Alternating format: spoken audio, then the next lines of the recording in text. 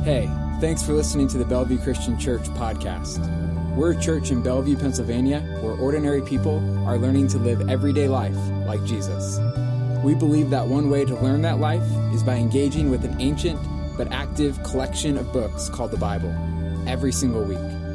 If this teaching leaves you with a question about the content or a story of what God is doing in your life, please send a message to hello@bellevuechristian.church because we'd love to hear from you.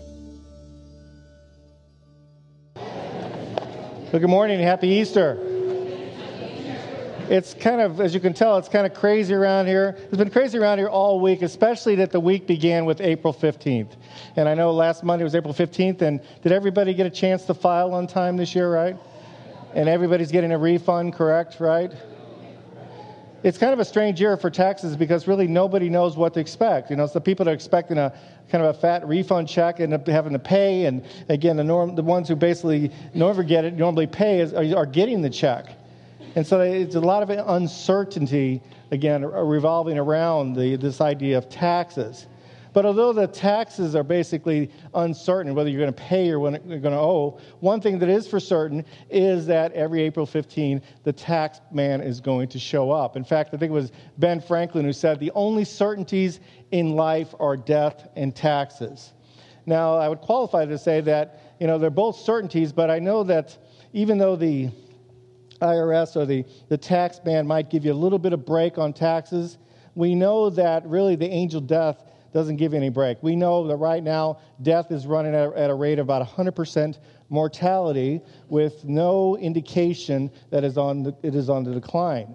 But again, the good news that we come to celebrate today, the good news of Jesus Christ, that although death is certain, there's even a greater certainty of the resurrection. That just as Christ was raised from the grave, that believers in Christ will also someday be raised from the grave. And that's something that we've been talking about actually for the last 5 weeks, and we're talking a lot about this idea of resurrection. In fact, if you've been here with us for a while, you know we've been going through a series called What Happens When We Die? What happens when we die? Questions about death, resurrection, and everything in between. Now, if you've been part of this series and you missed one or two, we do have it online. We have it on we have a podcast, actually, that you can listen to, so I put a plug in for that.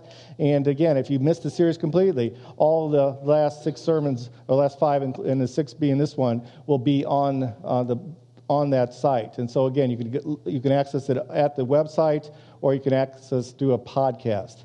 Anyway, we've been going through the book of Corinthians. In fact, we've been focusing on Paul's letter to the Corinthians, the 15th chapter in particular. Because it's in that particular chapter that we see that Paul answers a lot of questions about life and death. And really the in-between. Answers all sorts of questions there. But what we find out is that throughout the series, if there's one consistency, it's that basically what happens when we die is connected to what happened when Jesus Christ died. Again, what happens when we die is connected to what happened when Jesus Christ died. Now, just as Jesus Christ died, he died on a cross, he was buried in a tomb, and the third day he rose from the grave. We too will at some point all die, but we also know that we will someday be raised and to be seated in the heavenlies with God in the kingdom, in the throne, so to speak. And so again, Paul is going through this book, especially the 15th chapter, and he's answering all these particular questions about the resurrection and death, one by one. But he gets to the end of the 15th chapter, and it's kind of like he sets the questions aside. He's basically done asking questions. In fact, you kind of see him kind of go in kind of a mental victory dance, so to speak, kind of and even kind of an in-your-face mockery to death itself. You know, we read in 15 where it says, "Death has been swallowed up in victory. Where, O death, is your victory? Where, O death, is your sting? The sting of death is sin, and the power of sin is the law. But thanks be to God, he gives us the victory through our Lord Jesus Christ." Amen? Amen. And I love how the Message says it, where he writes in the paraphrase, it says, "Death swallowed up by triumphant life. Who got the last word, O death? O death, who's afraid of you now?" And another way we could put it, anybody familiar with Rocky 3? Who did Rocky fight in Rocky 3? Clubber Lang.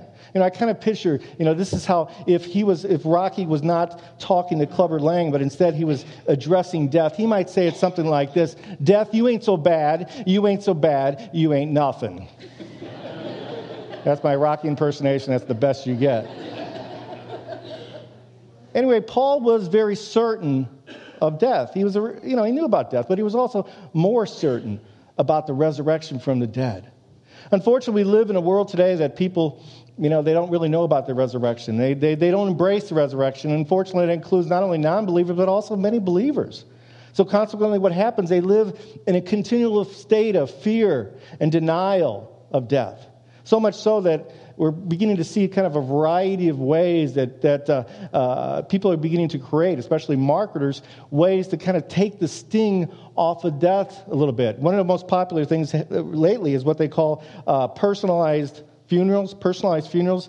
It's the idea that, you can have a funeral that's custom to your particular likes, and you could even have what they would call theme-based caskets. Theme-based caskets. So theme-based, it would basically include your favorite hobby. So if you're a hunter, I know we got some hunters out there, you can have this one up here, with a little deer on your casket. If you're into rock music, which I know a lot of you guys are into rock music, you can have it in the form of your favorite musician, like Kiss. If you like a certain beverage, I know some of you like some Budweiser, you can have it custom to your favorite beer. And I know we got some Steeler fans out there, right? There you go. Man, you could have the logo, you could have a black and gold coffin and everything. Very nice. Again, that's the kind of the trend we see, and it's a way to really upsell the funeral business, or the cost of a funeral. But really, the intention is to kind of allow the deceased to kind of stay within an acceptable social context. As a side note, I was thinking, I found the Steelers casket, but I couldn't find one for the Browns. I looked and looked and looked, and then finally I realized they don't need a casket because they got a T-shirt, right? Just one before I die. That's their... Debbie has one of those T-shirts. But yeah, so personalized funerals are kind of the rage now. But then also what we also beginning to see is websites that cater to the dying. They really kind of tug at your heartstrings. There's one I found out there that's fairly popular. It's called Gone, Not Gone. Very catchy title, Gone, Not Gone. And this is very creative because what you can do before you die, you can record a series of messages, anniversary messages, birthday messages, and then you could have them programmed to be sent or by email or recording to your loved one for years to come. Isn't that nice? I think it's kind of morbid personally. But I thought, well, I'm kind of an entrepreneur. I can capitalize on this trend. I'll create my own website called Gone But Not Forgotten, right? For only $24.95, Chuck Gone will email you a pre-recorded sermon once a week after he dies. Visa and MasterCard accepted. I will take cash too. Line up because they're going fast, right? The other side out there is really interesting is one called Celeste. Celeste. It's basically a way that you can take the ashes of a deceased relatives and you can kind of launch them up into space. You can have them launch up into space and come back. You could have them launch up into space and orbit around the Earth. You could have them launch into space and land on the moon. You could have them launch into space and continue to voyage into deep space. The idea is you do that, and every night you can sit out and have a beverage and look up at the night sky and see kind of Uncle Harry kind of revolving around the Earth, And that's also for $24.95, but that's $2,495, a little bit more expensive. And I read exactly from their website. It says, there are 4 destinations available starting at $2,495 with flexible payment plans. Let us guide you in choosing a destination in space where you can look into the sky each night and feel the honor and respect you have paid to your loved ones. Feel the honor and respect that you've paid to your loved ones. $24.95, aren't they worth it? Come on. Anyway, so we're seeing this type of stuff. We're seeing technology. We're seeing themed funerals. And we're also seeing kind of a reduction in a change in the way we use terminology about death. Again, because we're trying to take the sting away from death. And so a lot of places don't say death. They don't say the person died anymore. They'll say he or she passed away or he or she is no longer with us. In fact, there's some towns that basically have gotten rid of all signs, truly, that say dead end, and have replaced it with no outlet type signs. And also, hospitals are changing the way. They don't use the word death that much. I remember when I was working as an intern at the Cleveland Clinic in Cleveland, Ohio, and I think I said the word he died or something like that, or the phrase he died, and somebody says, you don't say it around here, you don't say the person died, you say that they expired. And I thought that was kind of very impersonal, because to me it kind of had the same sort of sense. It's kind of on par with an Amazon gift card that went unused. That's basically what I was thinking. That was supposed to be funny, but that went kind of well flat. Done with the jokes, because again, we know death is a serious business, right? And we know that, though, that people have tried to weaken the sting, and consequently what has happened is death has become very institutionalized. One time there were deaths or funerals would actually occur at a home. And now, obviously, they take place in usually in a hospital setting or in a nursing home or possibly a hospice setting. And what this does is kind of prevent the family and friends from really spending too much time with the deceased, which is kind of a shame. So you have a dying person behind, a curtain and limited access to visitors. And then usually what happens after about an hour after somebody passes, what happens is, that person the deceased is kind of quickly taken away, and another patient is brought in. And again, that's a very kind of an impersonal thing, but it doesn't allow for time for sometimes the grieved to grieve, so to speak. And so one person that kind of puts this in good words is a person by the name of Elizabeth Kubler-Ross, who writes, when a person dies in a hospital, he or she is quickly whisked away. A magical disappearing act does away with the evidence before it could upset anyone. And that's really kind of what's happening. I think because hospitals, a lot of times, they don't want to admit, that there might be a failure on their part. Because, again, their mandate is to preserve life. So they just as soon kind of move the person right along. So this is all added to the impersonalization, really, of a funeral, and really the desensitization of really death, so to speak. And this is a more recent thing, because up until the 19th century, they would have funerals that would take place at homes, and it would be kind of a whole community-oriented event. So you wouldn't just have the pastor and the clergy there. You would have the family, and you would have an entire community often gathered around the person that was dying. And so in some cases, you'd have the dying person laying there, and he or she would bless the children, putting affairs back in order, maybe ask forgiveness for somebody that he might have offended, and then really just commend himself up to God, and then pretty much pass away. But we don't have the patience for that in this day and age. We wouldn't have patience for such a particular ritual. Again, but these things are things that, the modern things are the things that we've invented to be able to reduce the sting of death, to really basically reduce the reality of death or the sting of death. And we can't do that. Those things kind of fail miserably because, again, death is real and death does sting.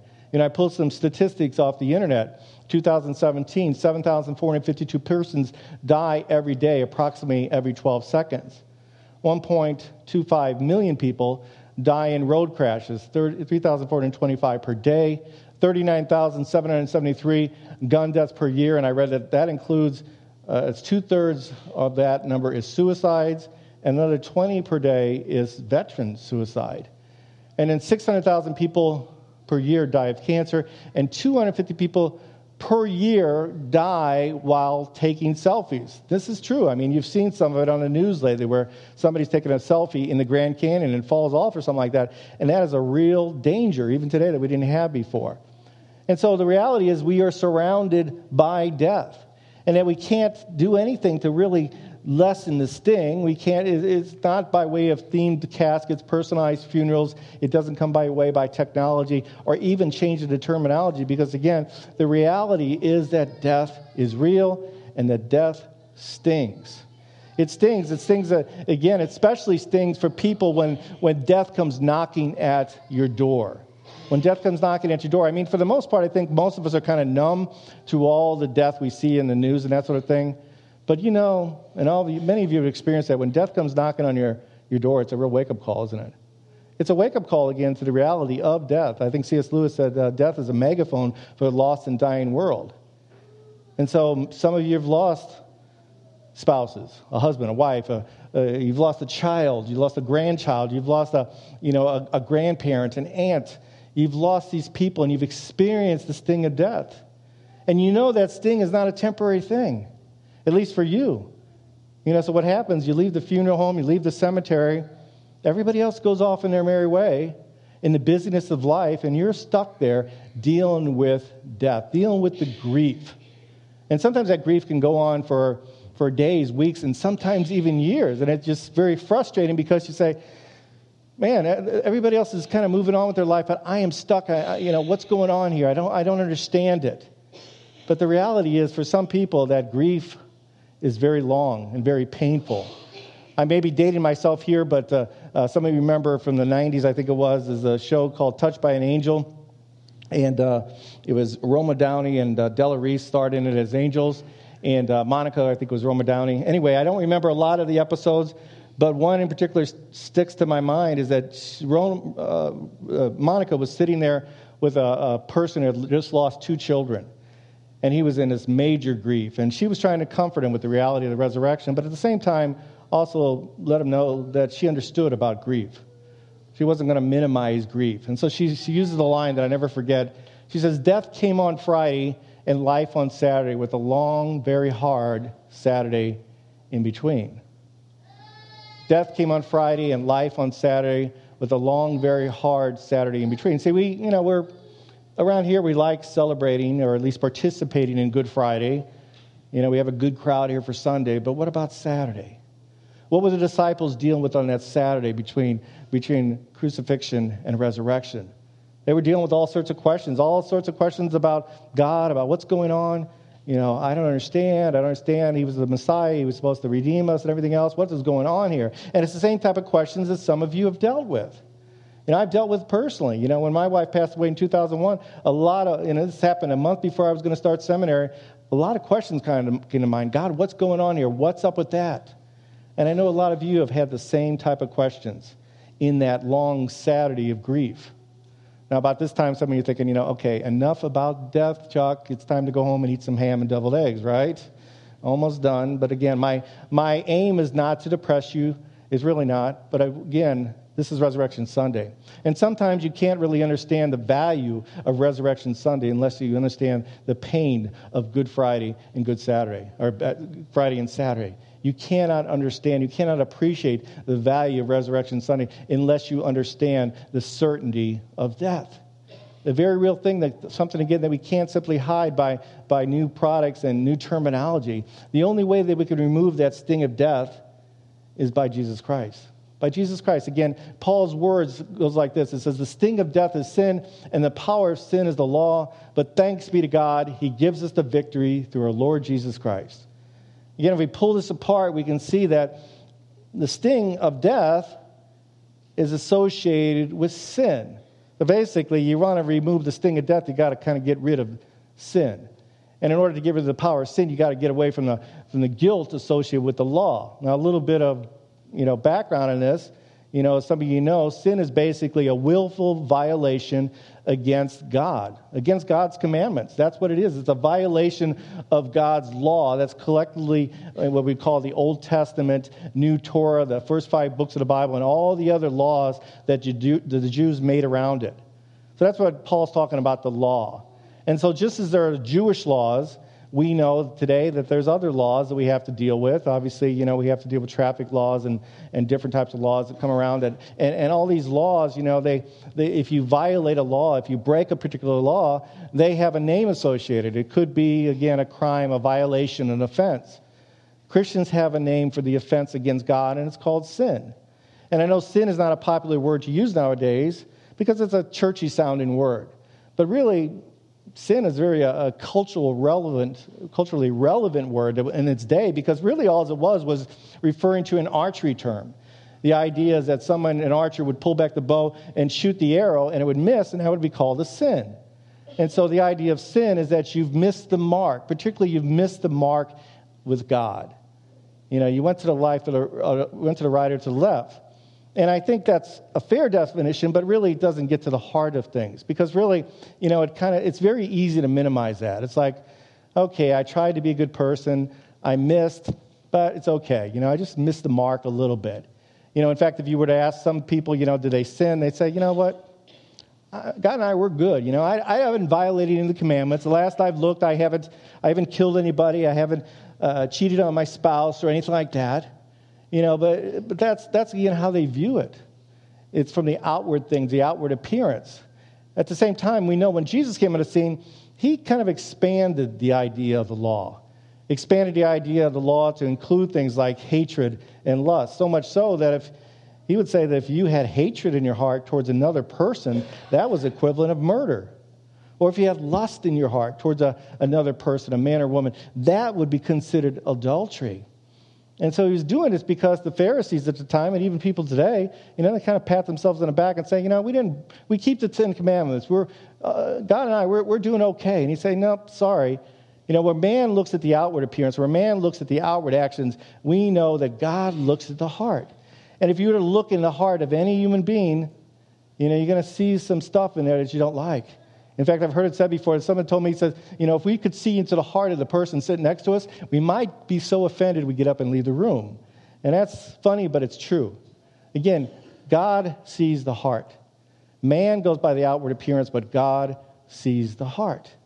And so just as there's penalties associated, again, with breaking of the laws of the world, of the city, or whatever, where we commit a crime, we cheat on our taxes or whatever, or we run past a speed limit sign or whatever, or we committed some sort of crime. There are penalties associated with that, but there's a lot stronger penalties associated with breaking God's law. In fact, there's both what we call both a spiritual death and a physical death. A lot of penalties associated with that. And so when you think about a spiritual death, spiritual death is probably worse than a physical death because the spiritual death means we've been totally disconnected from God. And ever since the beginning of time, man and woman have been designed to stay connected to his creator, his or her creator. That connection was supposed to be ongoing. If you remember the story in the garden about Adam and Eve, it said they walked in the garden with communion with God. They walked with God. It spoke of the communion that man and woman originally had with God, and it's the communion we are supposed to have with today. And sin somehow creates a disconnect in that communion. There's a theologian by G.B. Card who says it this way. He says, sin separates the human race from God, and death is the final severance. The horror of death is not to die, but to die in your sins. Sin and death together are the negation of all that human beings in their heart of hearts know themselves to be. And under this double tyranny, they live in anxiety, fear, and despair. Again, it describes the disconnect between us and God. It's an awful place to be, and I think people, even non-believers, know in their heart of hearts that this is not a good thing. It's very painful because we are designed to have that communion with our Creator. And so what do people do? They try to say, well, if I just do a bunch of good works, if I just, make sure I'm nice to people, I pay my taxes, I pay my tithe, I give to the church, I go to church, all those type of things. If I do those things, God will be okay. Sorry, God didn't leave that as an option. He didn't, because we cannot do it. We continually fall short of our ability to have that communion with God because we are unholy and He is a holy God. But what we couldn't do, that's the good news, what we couldn't do, God did for us through Jesus Christ. God did for us. Again, He sent His Son, Jesus Christ, and what He did, it says that the Word, Jesus, became flesh and made His dwelling amongst us. And what we see from this particular verse is that there's a connection between Christmas and Easter. That what we see here is, again, at the Christmas time when the Word became flesh and blood in the form of baby Jesus. And then that Word, again, grew up to begin to make His dwelling amongst us. He went through the towns. He spent 3 years here ministering to people, raising the sick and the dead, and performing miracles, and talking about God's love, and talking about the kingdom to come and the availability of that kingdom right now. But you also know that what God did, or what Jesus did, He also was willingly took the sins of us on Him. But He didn't have to do that, but He went to the cross. He allowed Himself to be nailed up to a cross for our sake and for our salvation. To, again, take the sins of the world on us. It was a pure act of love.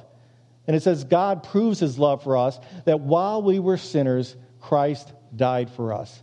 That's what was happening there. That was going on there. Again, while we were sinners, that Christ died with us. And so anyway, we try to figure out, well, how do we do this? How can we get connected to God? And again, can we do these works? Can we be good people and that sort of things? And the reality is we can't. It's all a gift of God. It's what they call by grace. In fact, the Apostle Paul writes, "For it's by grace you have been saved through faith, and this is not from yourselves. It is a gift of God, not by works, so no one can boast." In other words, you cannot do anything to earn your salvation. All you can do is receive the gift of God that comes by way of Jesus Christ. And you say, well, what does that look like? Well, what it looks like is what you saw earlier in the baptism. Because what was going on in baptism is, again, what you have is a confession of the heart, the confession of faith that I believe that Jesus is the Christ, the Son of the living God, and I've accepted him as our Lord and my Savior. And the baptism is a symbolic of that acceptance and, again, that identity with Christ. As Christ died, you died with Christ. As Christ was raised, you are raised with him. It is what we call the born-again experience, the new birth experience. In fact, as a side note, in the old days, it was so closely associated with birth that, the baptistry was kind of a shape of an actual womb. And what we had people being baptized in the nude. And today we give T-shirts because we don't want to offend anybody, right? Joke. Lighten up. But again, that was going on because it was so symbolic of the new birth that you experience in Jesus Christ. And that was going on. Again, that's what we see in this whole idea of baptism. And so, again, as we begin to wind this down, we begin to think that this is really what we're talking about. We're talking about accepting Jesus. We're talking about dying to self and living with Christ in the new birth. And experience it in a way, again, that we've never experienced before. It is a way that we experience both the death of ourselves, the spirit, but we also receive, again, the new life given us in Jesus Christ. And so in order to do that, unfortunately, we have to die spiritually, but we also have to die physically. And some people are thinking, I'd rather not die physically. Can't I just bypass that? And we can't. Unfortunately, we can't because we know that our bodies have been corrupted. Not only has our spirits been corrupted, but our bodies have been corrupted. And so our bodies are prone to sin. So in order to have that new life in Christ, we have to also die again that we might be able to live with Christ. And that's a good thing. It's an exciting thing. And so we see what Jesus says here. He says, "I declare to you, brothers, that flesh and blood cannot inherit the kingdom of God, nor does the perishable inherit the imperishable." So we have to go through that spiritual death, and we have to go through that physical death. And again, as we do that, we know that we will die, but we also know that one day we will wake up in the presence of God. That we won't know death anymore. That again, we have nothing but eternity out there before us. That again, we know that although we die, we know that again, that we will live forever in Jesus Christ. And so, he describes this best in Revelation of the Gospel of John. He described what's going on when we're going to see no more death. He says, "And I heard a loud voice from the throne saying, 'Now the dwelling of God is with men, and he will live with them. They will be his people, and God himself will be with them and be their God.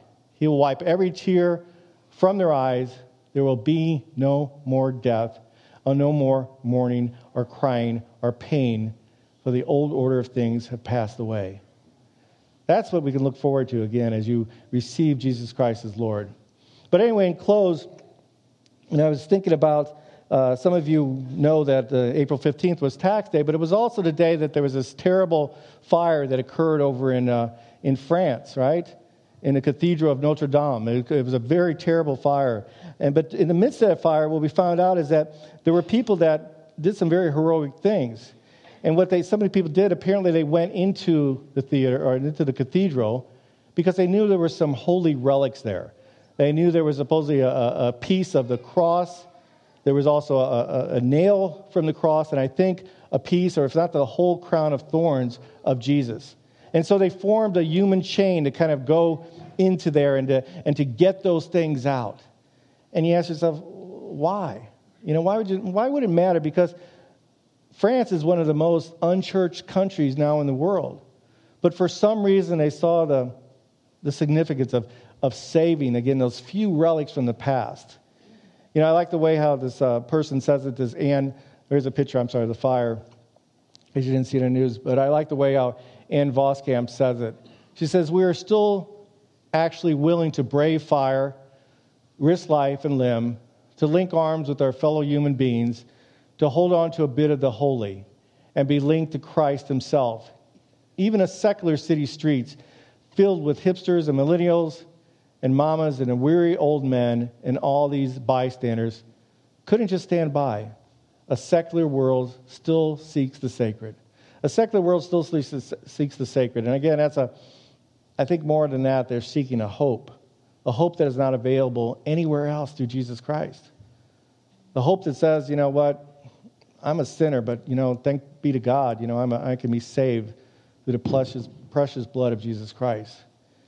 And hope that not only I live today, that I have this life to look forward, but hope for the eternal life spent with Jesus Christ and God. Let us pray. God in heaven, Lord, I thank you for this day. I thank you for your word. Again, it's a tough word. It's the end of a series, Lord, but it's, a series that is very, hopefully has rang true with so many people. Even today, Lord, again, we know that death is just around the corner. We cannot deny it. It's facing us every single day, but as Christians or people that want to know Christ, we know that is made available, that eternal life has been made available through Jesus Christ. And so if there's people here today that don't know you, Lord, I pray that during this time that we come together for communion, that if this is if they're feeling that kind of that tug in their heart to know you, to have that assurance of eternal life, Lord, I pray that they would talk to one of our prayer partners today, Lord Jesus. And again, they would not allow themselves to go through another Easter, really even another day, without that assurance of eternal life that comes through you. We pray all this in your Son's name. Amen. Thanks for listening. If that teaching moved you or left you with questions, let us know by sending a message to hello@bellevuechristian.church. And be sure to subscribe to this podcast for a new teaching from us every single week.